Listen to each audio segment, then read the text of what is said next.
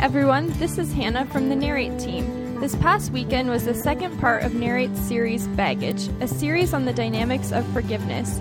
Josh talked about shame versus guilt. Enjoy!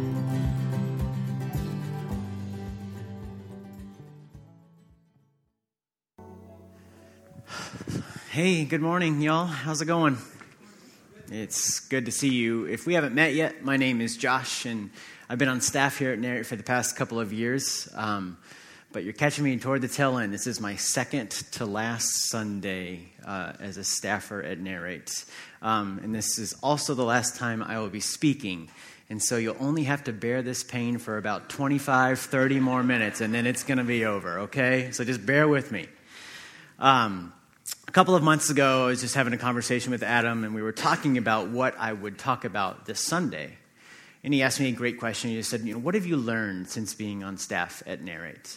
And I've learned a host of things, but one particular thing that stands out is, and I've learned this from Narrate collectively as a whole and from a lot of you as individuals, I've learned, and I got to work on it, how to not shame people. Narrate, as far as I can, or Narrate from what I've experienced, especially compared to other church contexts and so on, Narrate is a community that is incredibly skilled at being a safe place for people to come to church, regardless of their background or what they believe in, and have conversations about Jesus that are helpful to them, again, regardless of what they come from. But then also just in sharing life with many of you and getting to know many of you, and sharing some of my better parts, but also some of my broken parts, and still that relationship remaining a safe relationship has been another avenue for me to learn how to not shame people. And so that question, and just thinking about how to communicate that to you all, and then that coupled with meeting with a therapist on occasion, and I don't meet with her a lot, but when I do, I really put in the homework, and just journal like crazy and so on. I've been thinking a lot about shame that I've had to deal with in my own life and inability to trust people and stuff like that. And so really I'd like to talk today about shame versus guilt. And guilt is oftentimes held in a very negative light. And that makes sense. It can be used in a very negative way. It can be used in a very manipulative way. But I'd like to highlight some of the positive parts of guilt. And this isn't based upon me. This is based upon remarkable and brilliant researchers that are much smarter and more educated than me. But there are positive sides to guilt. Shame, on the other hand, is completely destructive. And this goes really well with this Baggage series, which, if you weren't here last week, we started this series this past week, and we're going to be going through it for the next several weeks.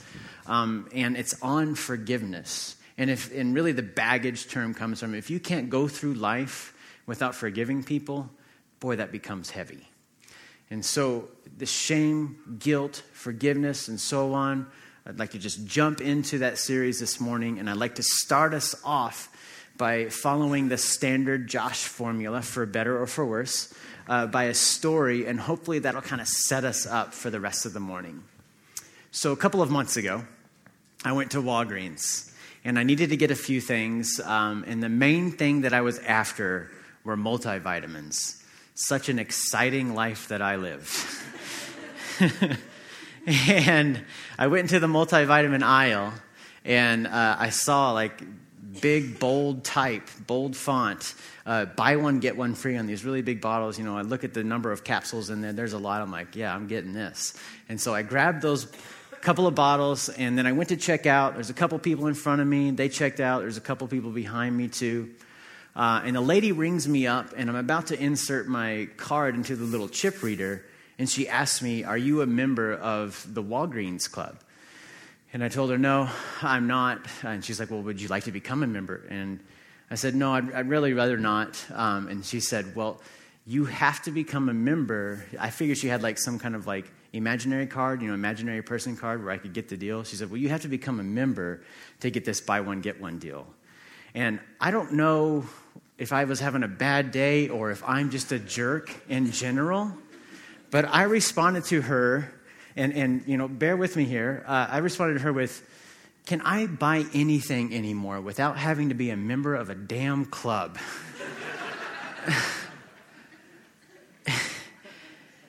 And within half a second, I felt horrible for what I said.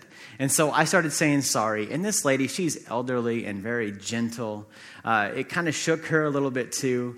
And then she starts responding with, I'm sorry. And I explained to her, listen, there's no reason for you to be sorry. I know you're not the one who's writing these rules. Please, it's not your fault.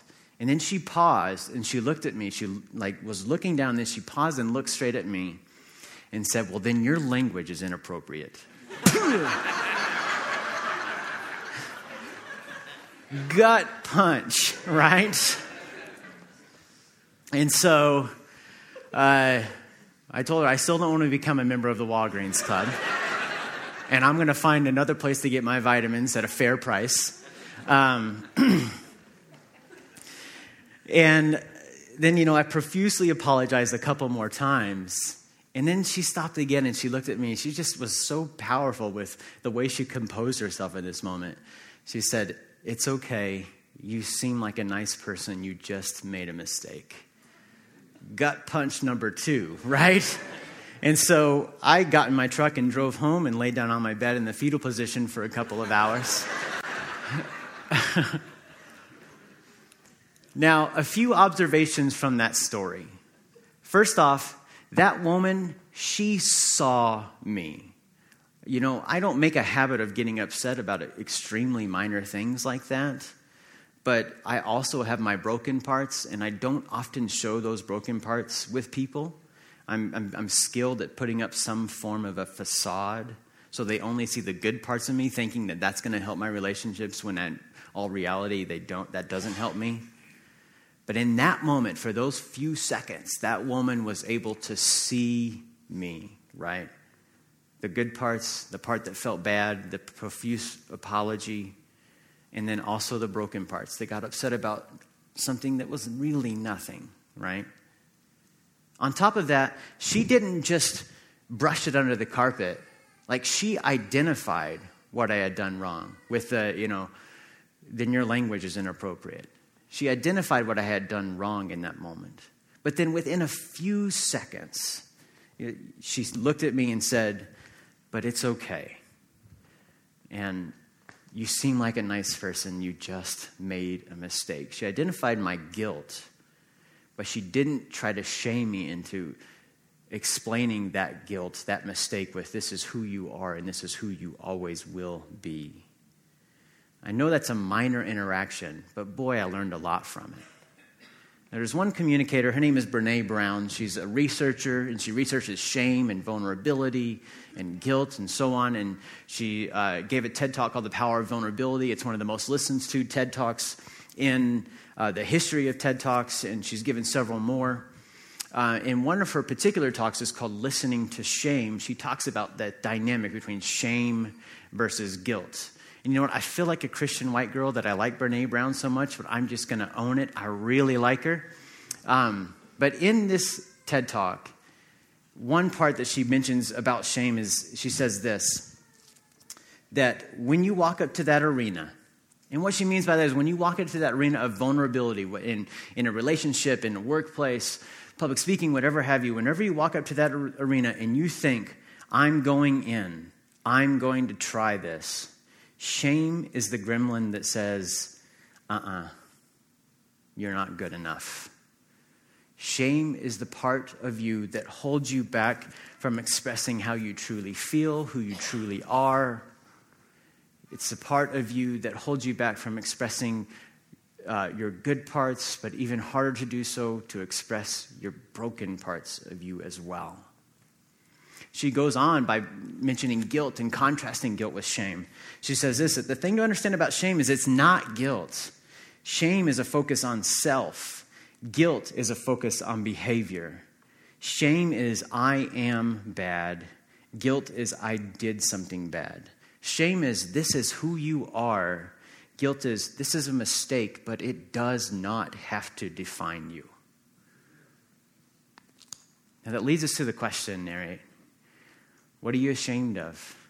What are you carrying around? What parts of you do you refuse to share with other people because you don't trust that if you shared that with these other people, that they would no longer be your friend, that they would no longer love you, that they would no longer trust you.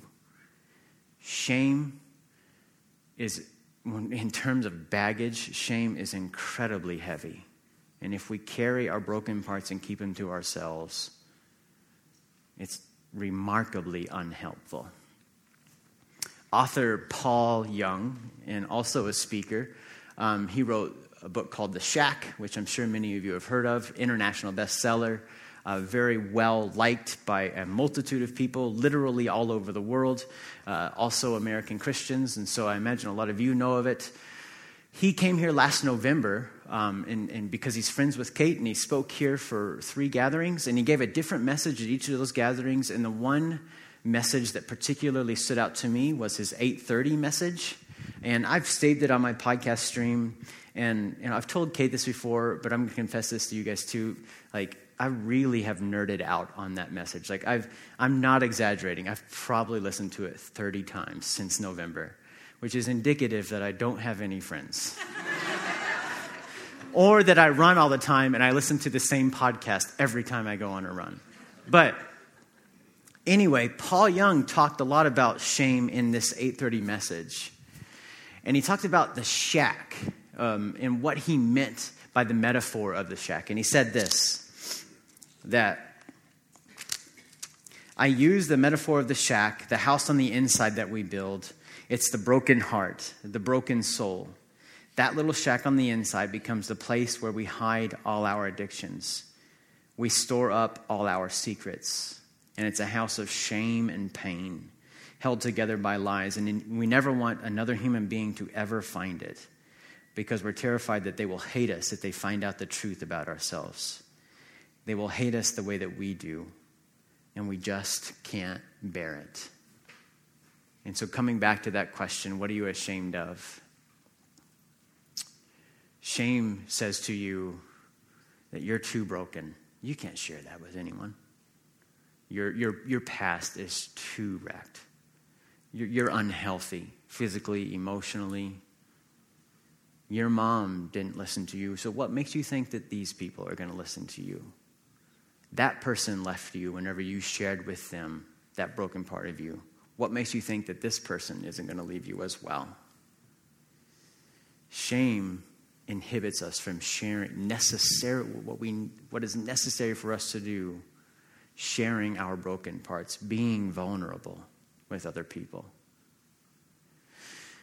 In the Gospels, there's several stories in which Jesus eliminated shame, and he met people exactly in their whatever moment of life they were in at that time, and he eliminated shame from their lives. He is incredibly skilled at this. And one particular story that stands out to me, and I'm sure that many of you have heard it, is in John 8. And it goes like this. John 8, starting in verse 2. At dawn, he appeared again in the temple courts, where all the people gathered around him, and he sat down to teach them. The teachers of the law and the Pharisees brought in a woman caught in adultery, and they made her stand before the group. Notice there isn't a man. Come on, guys. And said to Jesus, "Teacher, this woman was caught in the act of adultery. In the law, Moses commanded us to stone such women. Now what do you say?" They were using this question as a trap in order to have a basis for accusing him.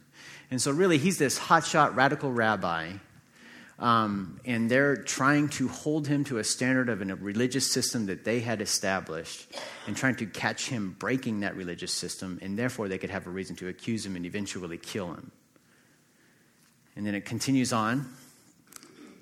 But Jesus bent down and started to write on the ground with his finger.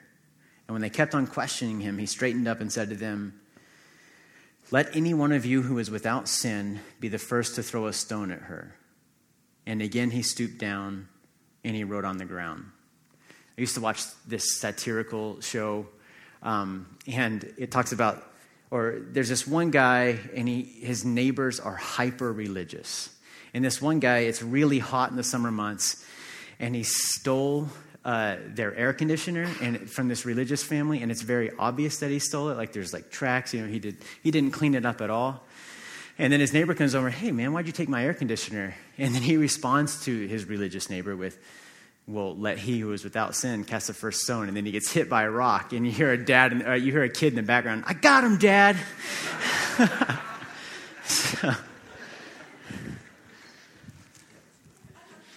Moving on. At this, those who heard began to go away one at a time, the older ones first, until only Jesus was left, with the woman still standing there. And Jesus straightened up and asked her, Woman, where are they? Where are they? Has no one condemned you? No one, sir, she said. Then neither do I condemn you, Jesus declared. Go now and leave your life of sin. Now, I know that many of you are familiar with this story, but can we just make some observations again? This woman, in this moment, she is completely exposed, right? She's probably tried to share the best parts of her with people whom she shared life with, but in this moment, a very broken part of her was exposed in front of an extremely critical group of people. And not only that, she was full of shame for it. And in addition to that, she was having shame piled on her by the religious leaders who were accusing her in this moment. So she is filled with shame, right? But then Jesus comes through and remains to be a safe person for her. And says, I don't condemn you for it. And doesn't just brush, whether she did it or not, doesn't just brush it under the carpet. And by saying, well, then go and leave your life of sin. Identifying that there must have been some kind of brokenness that happened here. Doesn't just brush it under the carpet, identifies that, but then mentions to her that this doesn't have to define you. You can leave it. She was treated by the religious leaders and the teachers of the law, the Pharisees, as you are utterly hopeless. They were gearing up to murder her, right? You are helpless without a hope of change.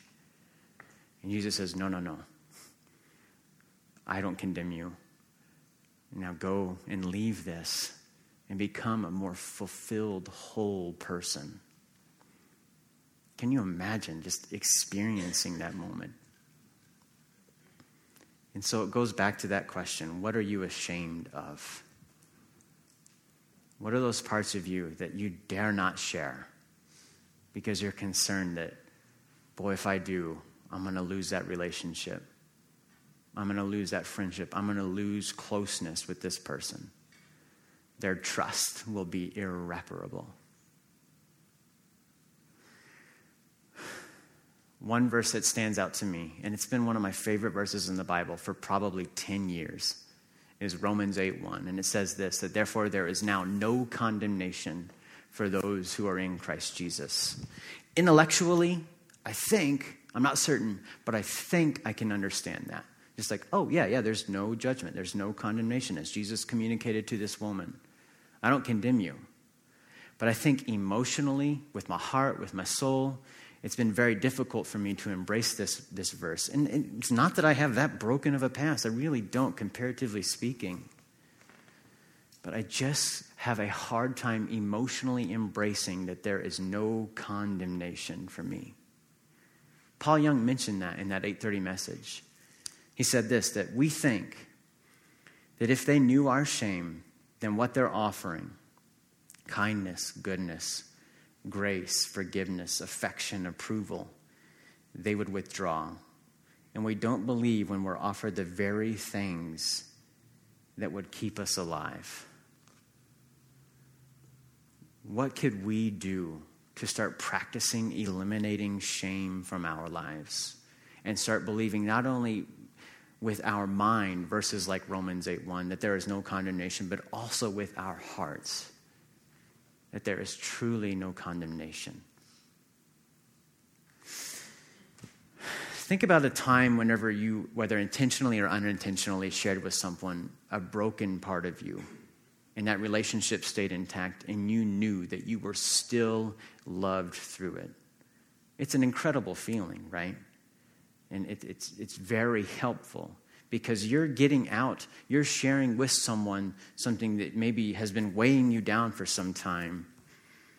But then the fact that that relationship stayed intact, the fact that someone loved you so much, valued you so much, that it continues through that, wow, what a blessing. Now, what if we started to seek out people who we could share our whole selves with, not only our good parts, but also our broken parts as well?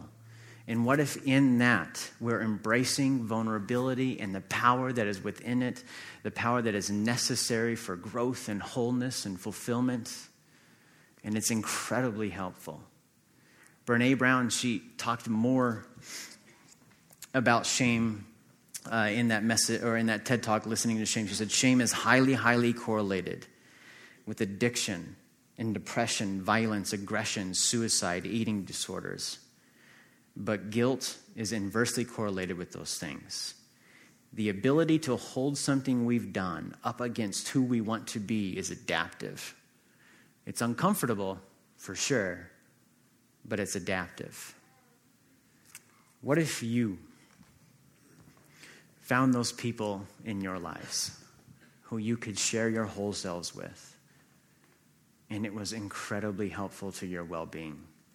Guys, I'm moving down to Texas, and it's not for the 105-degree heat, and I am just going to miss the mountains. Like, that's going to be one of the hardest parts.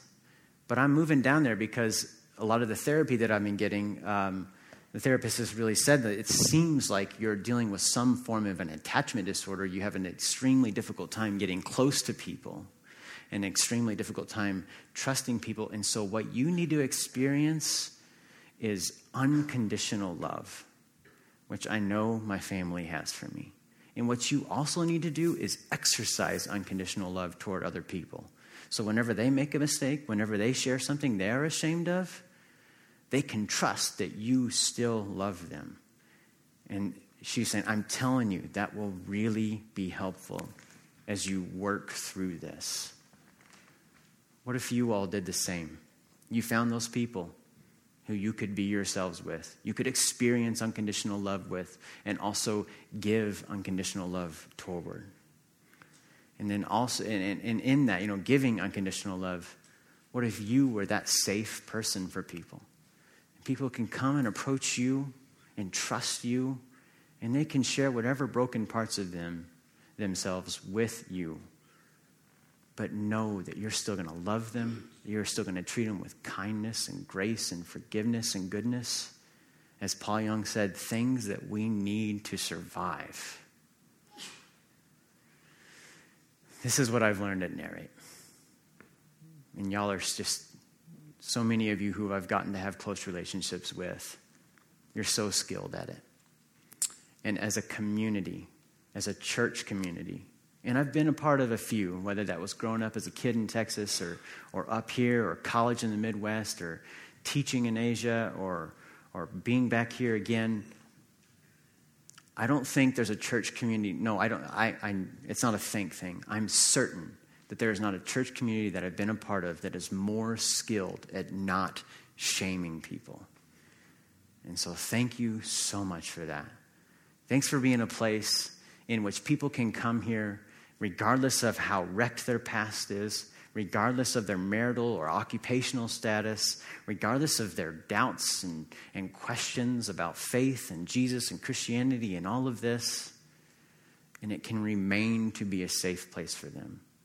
It's my hope that y'all will continue to be that way, and it's my hope for you as individuals that you can find someone who you can share your heart with, share your brokenness with, and trust that they're going to love you.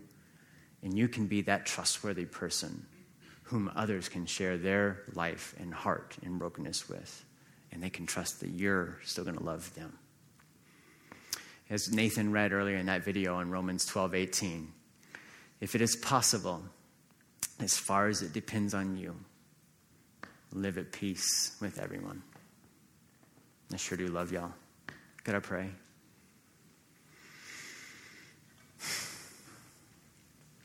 God, thanks so much for the example we have in Jesus. Of someone who was so skilled at eliminating shame from people's lives. May we as individuals be that for other people. May Narrate as a community be that for Helena. And God, may we also receive love from others, despite whatever we might be ashamed of. God, we ask for that you would empower us to be vulnerable. You made us for closeness. You made us for vulnerability. It's crucial to our survival, to our growth. And so we ask for help in that too. I love Narrate. And God, we love you. Amen.